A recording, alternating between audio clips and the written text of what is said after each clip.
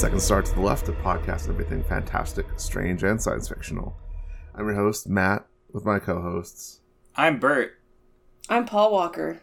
And that was last week. Just kidding. Okay, sorry. Paul Walker was on the show last week, not this week. His ghosts. Yeah. And welcome, everyone, to Better Red Month. Better Dead Fest. Better Dead Fest, yes. Where we truly believe it is better to be read than dead. But in this case, we're going to dig into some horror and enjoy those movie stylings. This month, we'll ask, why not both? That's a good question. In lieu of our normal question of the week, we'll let you listeners send us some more, and we'll have a better selection for next week. Katie brought up a question that she got asked from a friend, I think. Mm-hmm. Katie, if you want to talk about that? Yeah, since Lovecraft, and since it's getting close to Halloween, Lovecraft inspired quite a lot of, not only his own horror stories, but also inspired all sorts of stuff just from this character creation. Someone had asked, what's your favorite piece of Lovecraft-inspired media?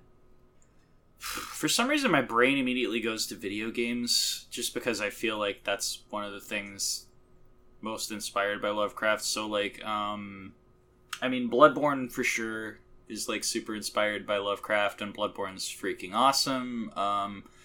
There's actually a game I played called Sunless Sea, which is it's an adventure game. I love exploration games, and but it's a lot of you're in a boat in this weird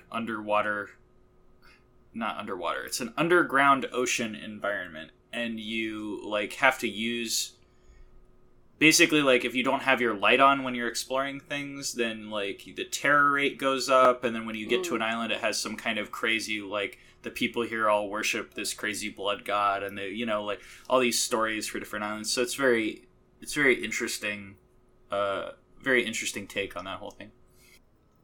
I think my favorite is actually Mike Mignola and Hellboy and BPRD.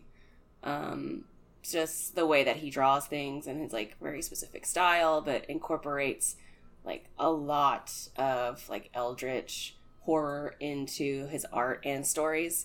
So I know that because we've already done a Hellboy episode, so I feel that's kind of cheesy to say, but it's still, I think, probably some of my favorite depictions of Lovecraft inspired characters.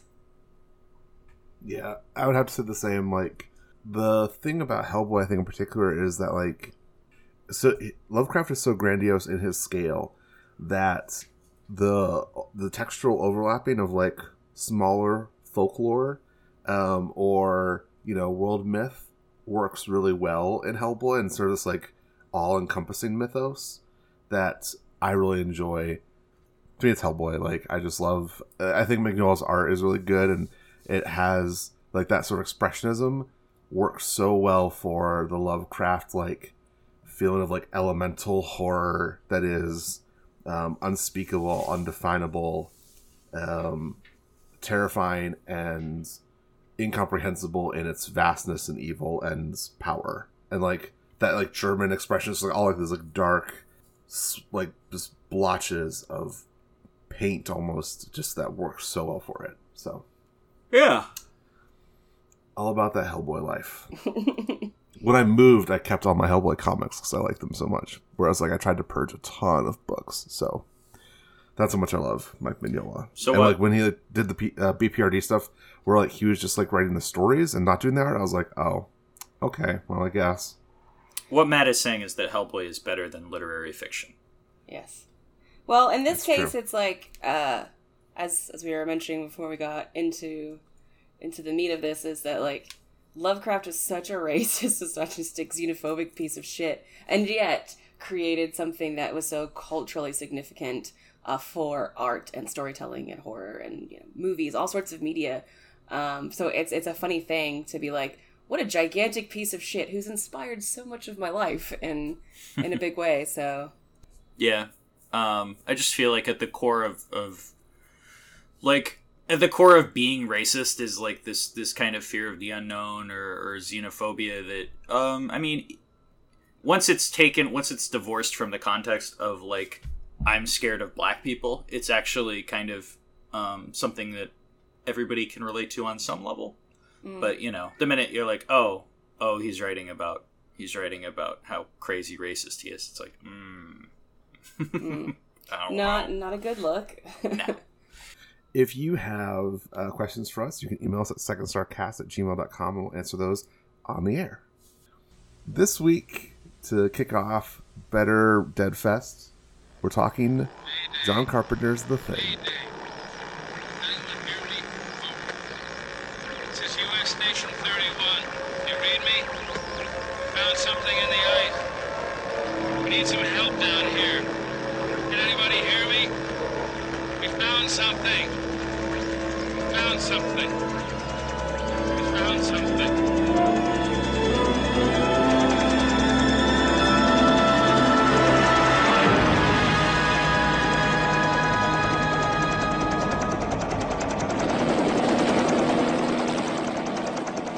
12 men have just discovered something. For 100,000 years, it was buried in the snow and ice. Now it has found a place to live. Inside. Where no one can see it, or hear it, or feel it. I know I'm human. Some of you are still human. This thing doesn't want to show itself. It wants to hide inside an imitation. It'll fight if it has to, but it's vulnerable out in the open. If it takes us over, then it has no more enemies. Nobody left to kill it. This film, I'll be honest, I've never seen The Thing before. This was my first. Ooh, okay. Yeah. So I'd never seen The Thing, and I'm not into body horror at all, so this was a slightly tense watch for me. But I thought it was really good. I mean, duh. Man, I'm into body horror, and this is a very tense watch. Like, that's just the way it goes.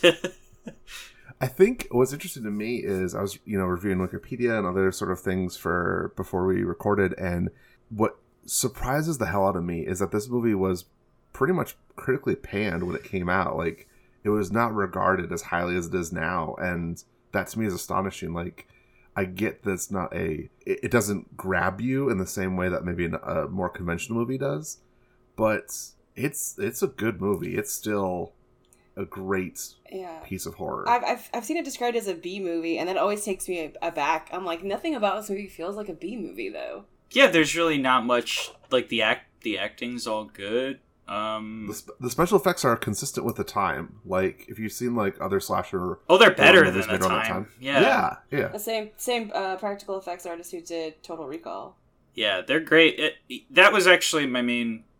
I don't know about B movie. Like, I mean, I feel like maybe that's just a retroactive perspective on Carpenter's films. Like, you could watch They Live and be like, yeah, this is a B movie, But this is, I just don't get B movie from any of this at all. I did have the same takeaway where I looked it up and, when The Thing came out, everybody hated it and gave John Carpenter shit. And I'm like, why? Like, what in the world? Like, I had always had the concept that this is like one of the best horror movies ever. I think that Alien and The Thing are top tier examples of like the best way to combine horror and science fiction together, and that they also sort of play off of each other kind of thematically in almost like a mirrored way. So I mean, I'm definitely like super biased in that regard, and I'm like you, Matt. I don't usually like body horror, but there's something about like the bleak existentialist like perspective of this movie that kind of it makes it feel less like creepy torture porn sort of stuff, and more because of like, again, like having that like that slant of everything's dark and isolated and existential, and we can't trust anybody. So that's why I think something about that kind of takes that particular edge off of a lot of the body horror, which granted the body horror is phenomenal. Like I found a lot of it very upsetting, but like in the way that the movie wants you to find it upsetting. Right. Yeah, I feel really similar. Like, they watched Alien, and they really took the kind of concept of, okay, if somebody has the alien inside them, and you didn't even know, that it really takes that concept and runs with it, which I think maybe this movie wasn't appreciated at the time, just because it was just the complete wrong time for it to happen. Like maybe coming after Alien is kind of like, oh, they ripped off Alien, and then I mean, they didn't, but I could see how, like, if you had seen Alien, which is, like, you know, one of the best movies ever made, like, 3 years prior, you might be like, yeah, they're really ripping that off. I feel like it might have just been a shock to the system. People were probably worn out by slashers and overly violent things at this point, and they may have seen the violence in this movie and been like, yeah, it's unnecessary and ridiculous and over the top, and it's also, yeah, a very bleak movie in places. It's very existential / nihilist, and from what I read on Wikipedia too, I think a lot of people just did not want that at the time. They don't want to watch a movie like that. Yeah, wasn't there another version that came out with a different ending that just maybe wasn't released or something? Yeah, I'm not sure if I'm getting that confused with something else. No, you're right. Carpenter said they did some weird redoing of it, and it sucked, and it was never really released, and okay. I don't know what the deal is with that, but I mean, apparently this kind of took out Carpenter's career for a while. Like, it was not good for him, and he's said as much multiple times that they really did him dirty on this movie. Like, I mean, yeah, I it must have been the timing and, like, the cultural setting or something, because, like, I don't think it's a cult following. People are like, oh, this movie has a cult following. I'm like, I don't see that. I see it as, like, a legitimately good horror and also legitimately good science fiction. And it's Kurt Russell's amazing hair and a little bit of eyeliner. Like, you know, I just don't see... And also, like... Katie likes the Arctic Cowboys. Shut up, yeah. Don't judge me. Fuck, I was gonna say... Oh. I got detracted by Arctic Cowboys. You started thinking about Arctic Cowboys, and then it just... And now I have to have a different sexual awakening. Thanks, Matt. God damn it. I thought I could just go one show without being horny. All brought about by John Carpenter's The Thing. Like every sexual awakening. Of course. It's very, like, elementary film school criticism, but, like, obviously a key theme of this movie is trust, and some of the analysis I read was like, this is the Reagan years. We're not looking to have something that is all about sort of interrogating our relationships to each other and how much we trust people and power and all that kind of stuff. That might have been a reason why it was not as critically well received, which kind of makes me terrified to think of, like, what if the Transformers movies had come out during Donald Trump's administration? Oh. Like, those movies would be, like, hailed as, like, bombastic brilliance pieces of cinema. I don't know. I definitely feel like in The Thing's case, it was ahead of its time in that regard, because there's a case to be made for, like, Cold War analogism and stuff like that. Like, it's definitely like a you can't trust anybody, and there's a whole lot of mutually assured destruction stuff near the end.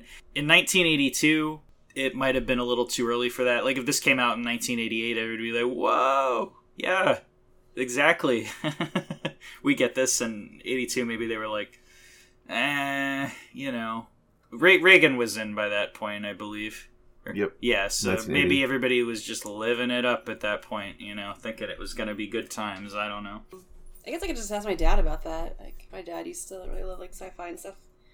I bet he remembers. Mostly because, like, that's some of my first experience with, like, actual horror is, like, sneaking downstairs at, like, when I was, like, 10. My dad, like, watched stuff late at night because he didn't want the kids to see it. Because it would be, like, stuff like that. And I just remember seeing that fucking arachnid severed head. And I'm like, cool, this is just going to really dictate the rest of my life now, isn't it? So... First sexual awakening. My first goth awakening. Hell yeah. It's a really surprising... Like, I don't know. I had always just considered it a classic because everybody around me said it was so fucking good. Like, it is more of a word-of-mouth thing, I guess. It's kind of rebuilt its legacy. But, like... Yeah, the last time I watched it with somebody, and for a horror movie, like, marathon, every movie before that, like, there was all kinds of different, there was violent stuff, there was, you know, slow pop boiler stuff, and it was all fine. You know, we'd watch the movie, it'd be okay, and we got to that one, and the minute that dog's head just comes apart, they're like, I can't watch this, I cannot watch it, you know? I think that was the, oh, man... I think that's the part that does, like, grab you, and, like, not just because of, like, the sudden, like, holy shit, but also it's, like, the holy shit with, like, oh no, dogs, though, and then, like, rewatching it, like, once you know what happens, like going back and rewatching it, like, did you feel the buildup of like the malice in that fucking husky watching everything? Like those shots were great. The dog training, I was so impressed at how they edited, and I think they did a little bit of like camera work in terms of like slowing down the motion of the dog, but not super perceptible. No, the dog, quote unquote, acting was insane. I was gonna say, I've never seen like an adorable dog that I want to pet just exude so much malice. Yeah, the scene where the dog like slowly walks into the kennel full of the other dogs and just like sits in the middle, and like there's just it. I have no idea how they got that to work. Like I was watching it, like this is like it's like something out of Alien, but entirely with dogs. Like how did they get this to work? Like the dogs would have just ran up to the dog and be like, "Hey, I love you," but it doesn't happen. They'll just sit in the corner, and the dog comes in the middle and sits down and like looks like stoic. It's like weird. And that's okay. That's not to be nitpicky. Yeah. Too much, but that's how the character of Carrie sucks as a dog handler. Oh, like, yeah. He should have known, like, that's not how dogs react to each other in an unstructured way like that. Maybe he knew, he just didn't know what to do. He definitely had, I don't know, the character definitely, like, looks at it like, what the fuck, but then just walks off. You know? And that's me, to go back to the trust piece. The part that I do find most interesting is how, so I sort of conceptualized of the Thing as almost a parasite. Oh, yeah. Oh, yeah.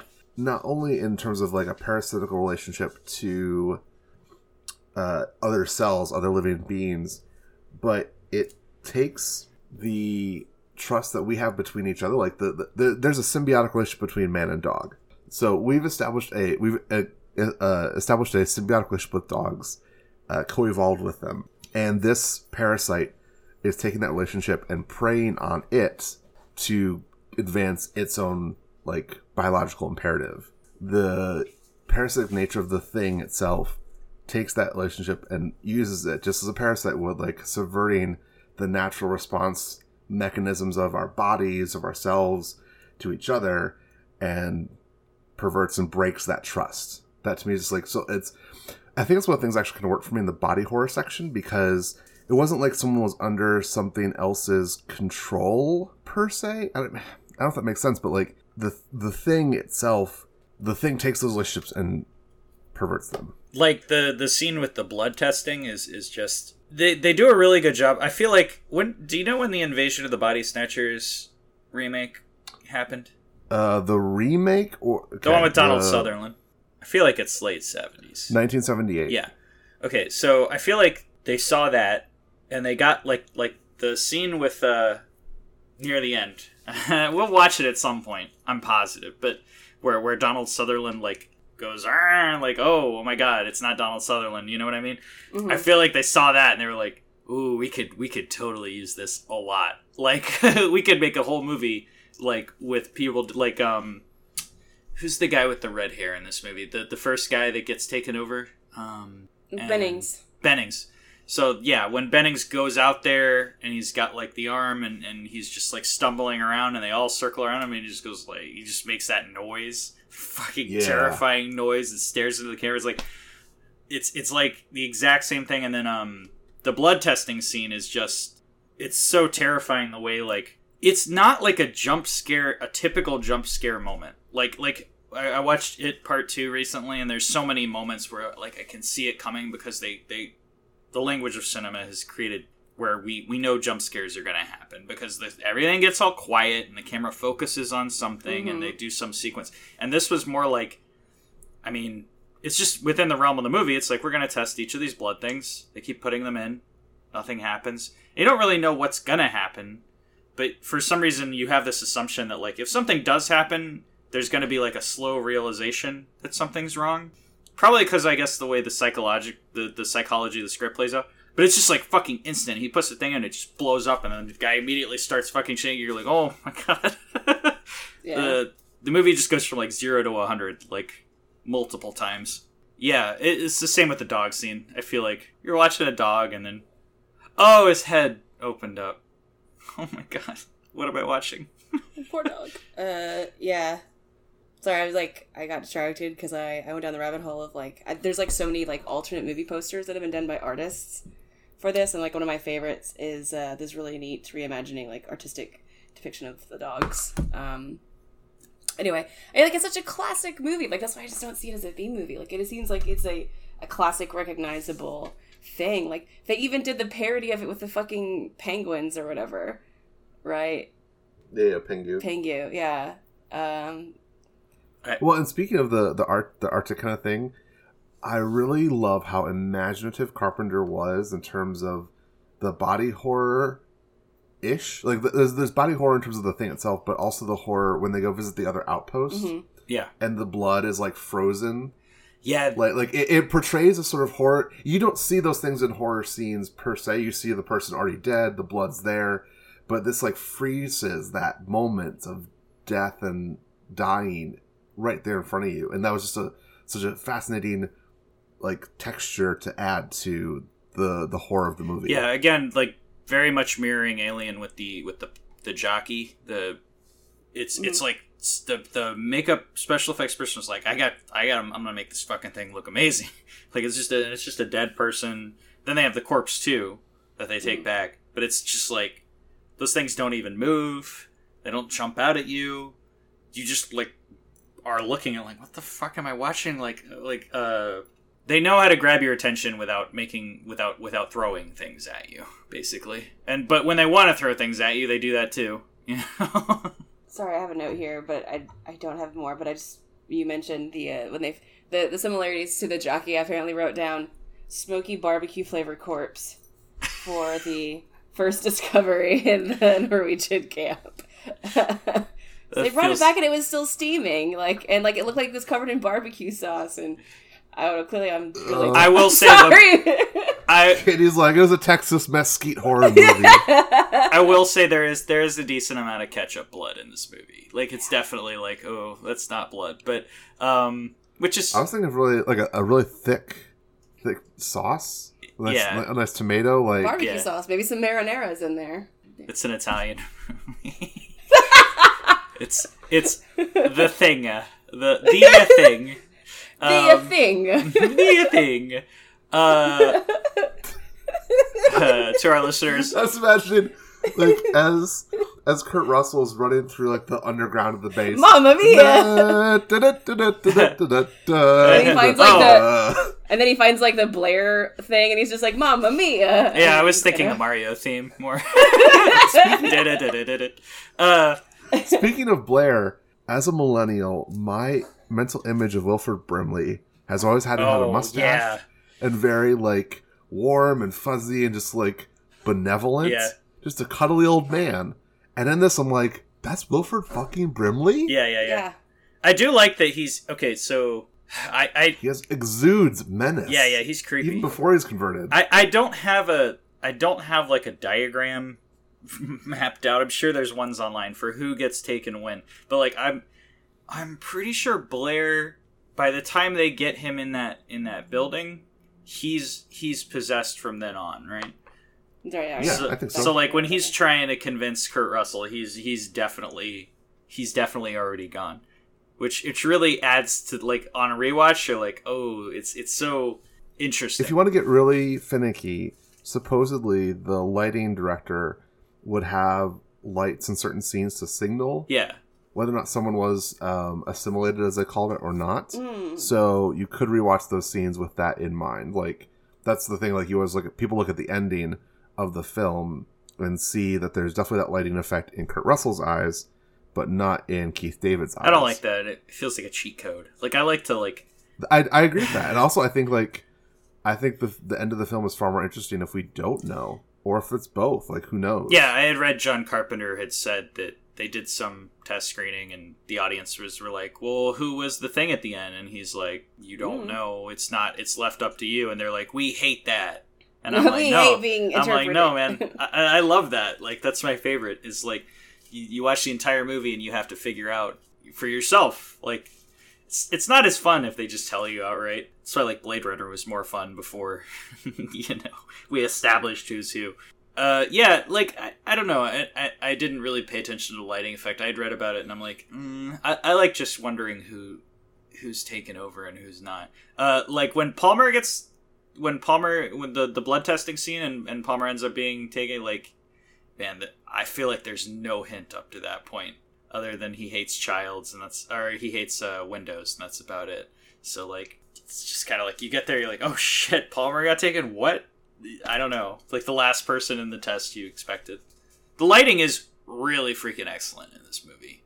I don't know where they shot it, but it just definitely has, like, anytime they're outside, it has this foggy it's not fog, it's cold, but maybe it is fog, I don't know, but it's just haze, and the lights there's a lot of flares in this movie. Mm-hmm.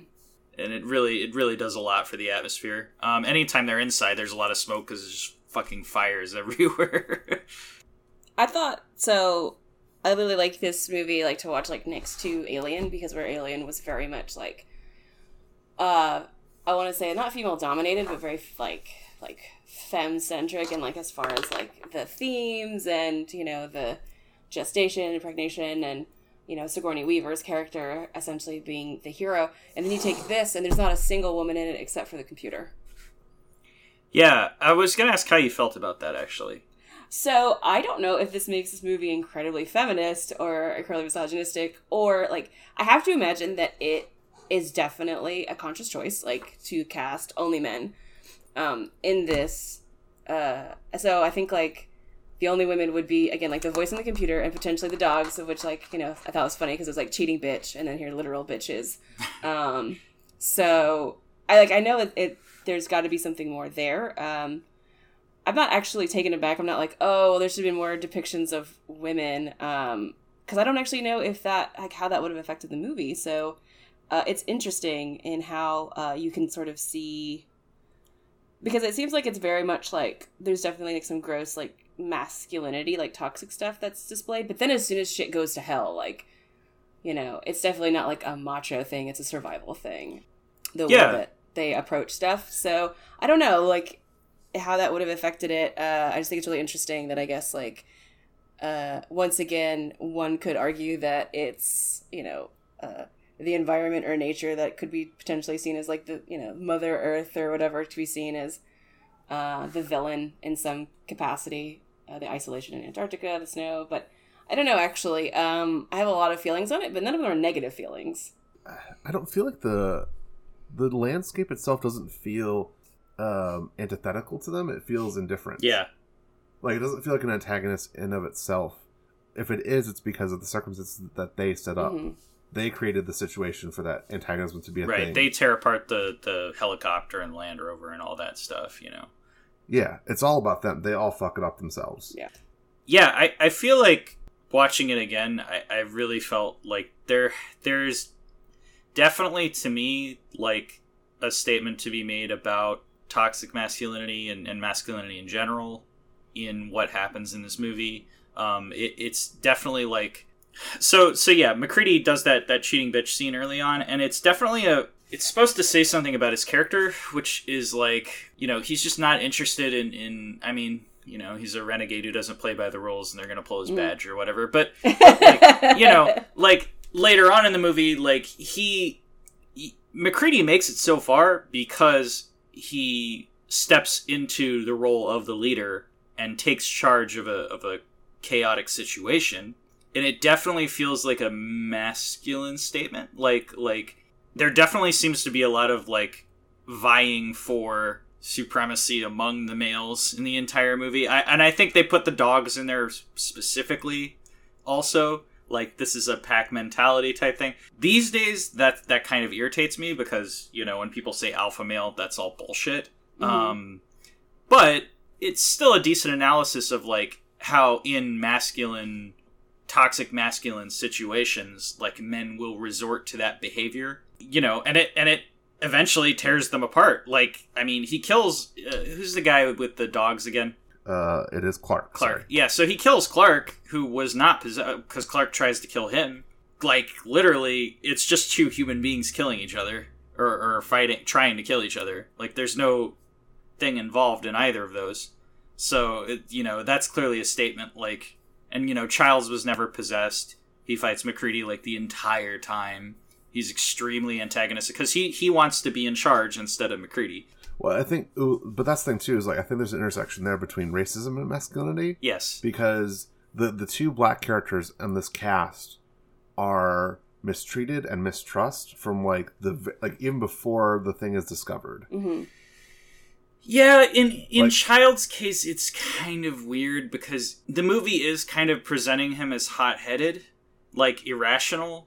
He's doing a lot of things that like just feel I don't feel like he's necessarily violent off the bat, but he definitely is like accusing people and making enemies very quickly, whereas MacReady is more ready to be like, I don't trust anybody, but I have to work with these people to get this accomplished. You know what I mean? He's more level-headed about it. And that's probably, like, in real life, it's not like white people are more rational and black people are more, that's not how it works.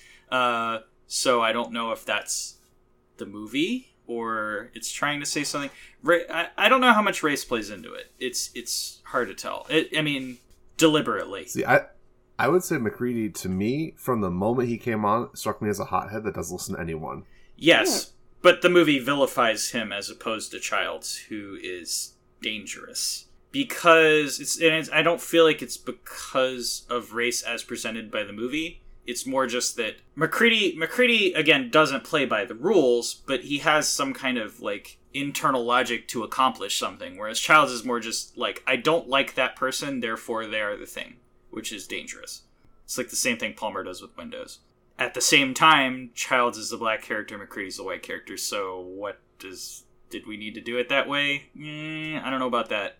I kind of wish it wasn't that way. So to me, that plays into the texture and the social fabric, I guess, of the movie, that, like, here are these two black characters who are uncompromised, like, by the end of the film, but, like, everyone still doesn't trust them up until that moment of actual literal peace, whereas, like, no one suspects Palmer, no one, like, points out that he wasn't saying much of anything, no one is like Windows, to me, it's like, it again comes across very much as this, like, Reagan era mistrust of certain people. Palmer, like, compared to the rest of the cast, I would describe Palmer as, like, almost a hippie, yeah, in terms of, like, his demeanor, and I think that's why his, people don't costume. suspect him Why they don't suspect him? Yes, because because I feel like Windows, Knowles, and Childs are very quickly, like, people that are targeted, yes, and they recognize their own vulnerability within this cadre of, right, like, older white men. Right, yeah. Well, again, with black and white, though, like, I don't feel like Palmer isn't suspected because he's white. I feel like he isn't suspected because he is ignored largely to begin with. Like, people are kind of irritated with Palmer, and when he acts according to type, they go, that's just Palmer. Like, it's just him. He's acting like he normally does, so he must not be an alien. Meanwhile, like, Clark, I'm gonna get his name wrong so many times. I feel like, everybody suspects him from very early on because he was close to the dogs, and because he is kind of standoffish and quieter. So, like, I really like, I'm a board game guy, and I really like One Night Ultimate Werewolf a lot, which is a game where literally you have 10 minutes to basically do what happens in the thing. Like, everybody has to figure out who the werewolf is and who's who. And the same thing happens in that game. And there's probably, like, subconsciously in any group, there's probably things about race and who you like and who you don't like. But if somebody doesn't talk the entire time, everybody's going to start to suspect them no matter who it is. And if somebody, like, plays according to or acts according to who they are, they seem comfortable in who they are, and they must not be lying. You know what I mean? It's just it's a sociological thing, which, race is always going to tie into that no matter what. And at the end of the movie, there definitely does seem to be a thing where, like, MacReady and Childs come to some understanding almost. You're just who you are, and I'm who I am. I don't know if that's a racial thing or not. It's hard to tell. Well, that for me is definitely, like, elements of, like, masculinity. So I'd say these are the two strong male characters who are confident in themselves. Everyone else in the movie is either sort of like this, they derive their confidence from science, or they derive their confidence, or they don't have confidence, whereas Childs and MacReady are very much like, we're confident in our ability to make decisions and make determinations and judgments. That's who we are. Yeah. And we're ready to do that. We're ready to do that work that all of you all, weaker men, as it were, are not. Yes, and most importantly... Like, if it wasn't McCready, it would have been Childs. Yeah, the most important thing about this is that I don't think the movie... Like, the movie is so bleak at the end, and, like literally, I think 20 minutes before the end, everybody has accepted that they are going to die. Like, they are not going to live. There is no possibility.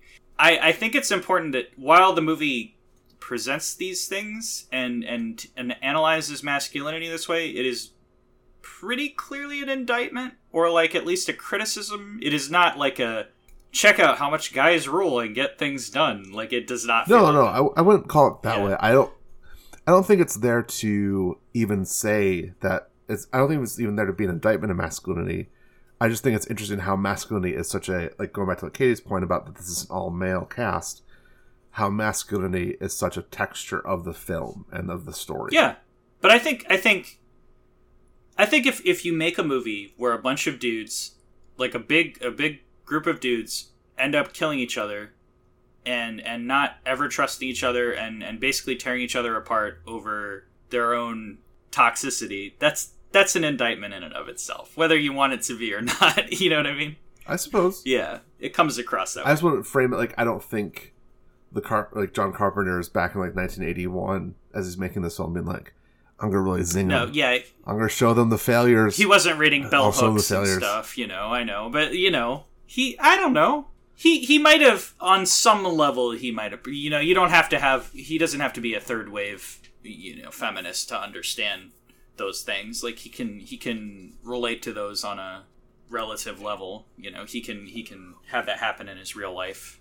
I feel like if there was a woman in the movie, it'd be Alien, or it'd be closer to Alien. Like, it should probably die early, and then the movie would just carry on, which would be like, what was the point?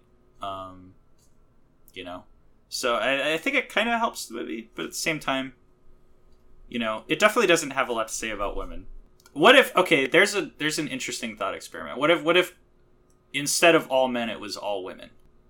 Well, we've done that essentially, and it was Annihilation. Right. Mm-hmm. And Annihilation is... We've already established that people wouldn't see it, and then it would just go straight to Netflix.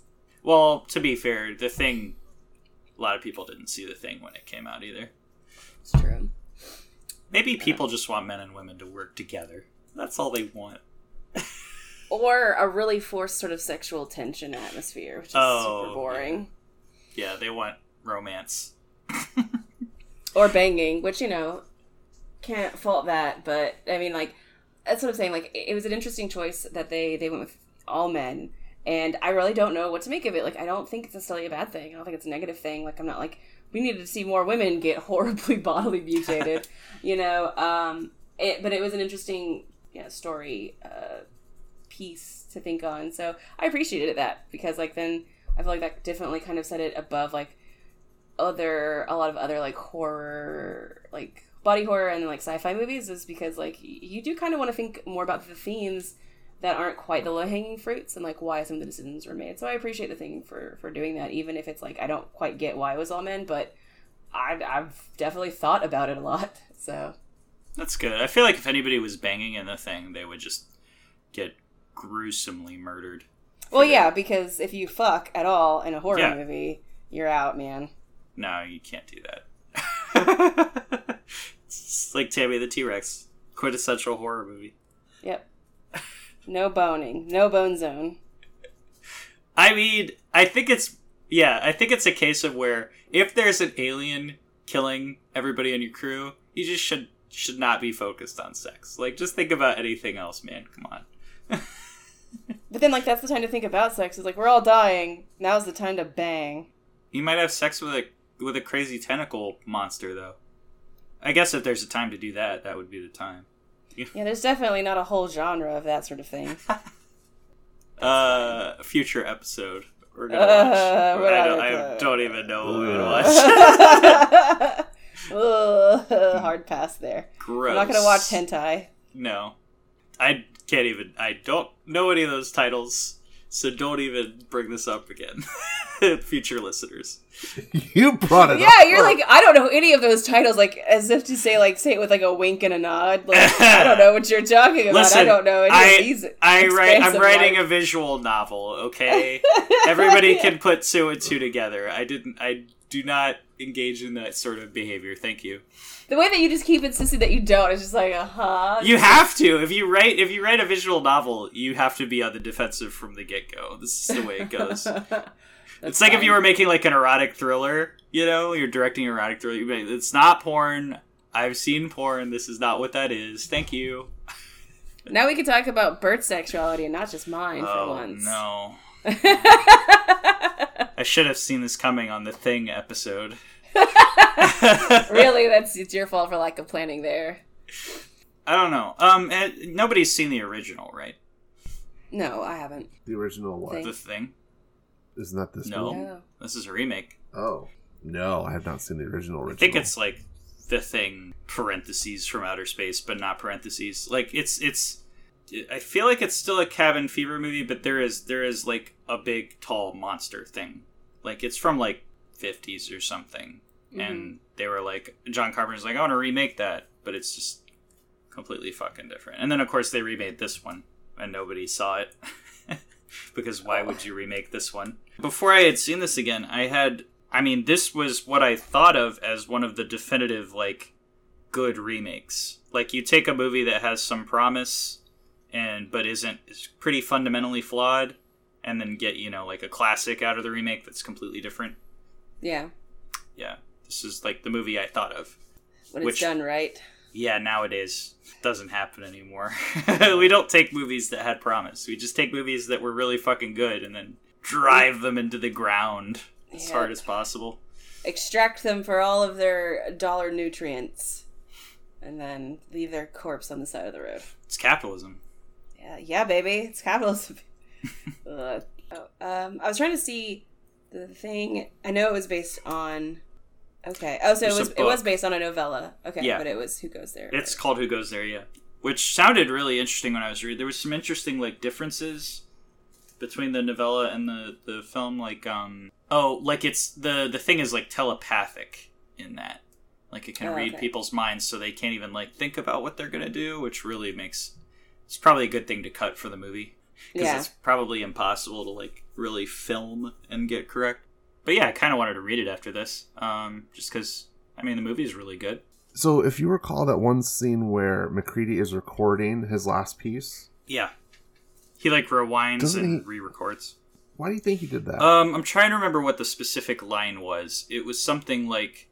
I think it spoke to his character, because if I remember correctly, it was something like... He recorded something that was very, like, defeatist. Like, we're all screwed and we're all going to die, or something like that. And then he goes back and re-records, and it's something like, it's something more like, I have to do my job. Like, it's like, if you find this, then this happened, and you can do this. Like, it's less... Nihilistic? Actually, I feel like what he first recorded was, like, more emotionally driven, and then he's like, aha, I have to cut this, because emotions will get in the way of me solving the problem. Masculinity, you know what I mean? Like... Yeah, it definitely feels like that, but that's just what I remember. I don't remember the exact line. There might be more subtext to it if I remembered what he said. So the line is, he says, everyone's tired. Nobody trusts anybody. Nobody trusts each other anymore. And then he erases that part and records over it. Yeah, and he just says, I'm going to do what I have to do or whatever. Yeah, I'm going to do my job. Right, so, yeah, I took it as, like, he's really burnt out, and he's kind of turning it into his journal, and then he's like, nope, I'm just going to say what's happening. Not going to let anybody get any insight into who I am, because I'm a masculine dude, and you can't penetrate my exterior. Yeah, no, I that to me is just so interesting of a choice to, like, because I feel like MacReady is so interested in the truth of things, but he covers it up. Like, he covers up that truth of their experience. That just to me is such an interesting contrast to what his character I feel is. That's really, you mean like, okay, that's, I think that's actually a really good take, is like, MacReady survives and gets, he doesn't survive at the very end, but, he He makes it to the end of the movie because he's not interested in the logistics of who is who so much as how to get things done. The truth is not as important to him as accomplishment, I guess, or doing what he has to. So yeah, when he gets to the point of like nobody trusts anybody, we're all tired. It's like, doesn't matter if nobody trusts anybody. Like, do what you have to do. We'll get where we need to go. So maybe the movie has some kind of statement of it doesn't really matter who is infected and who's not, which is a very weird thing to think about in a movie that seems all about that. Maybe it's just the classic X-Files trust no one thing. Yeah, I just thought it was an interesting characterization for this person that did not show, even in, I guess, like his last moments, in theory, like he still has to hide vulnerability. So, again, I think masculinity runs through this film a lot. I do think it's interesting that, like, and of course it's a reflection of like the Reagan era, queerness or gayness was not a theme that is overt. Like, when you have a whole bunch of men together, like, the potential sexuality between them is pushed out. Oh, yeah. Or not thematically present, I would say, which is just, you know, how heteronormative cinema They don't even get close to kissing at the end, man. Like, I know. Total waste. Just lean in. Come on. Lean in. Kiss the Blair thing. With that, we'll bring our discussion to an end today. Where can we find y'all on social media? I'm at Refreshing Time. What am I doing? Nothing. Join, follow, like, and subscribe. And I'm at AnimeWeedFart69. And you can find me at A Very Big Bear on Twitter. You can follow the cast at Second Star Cast.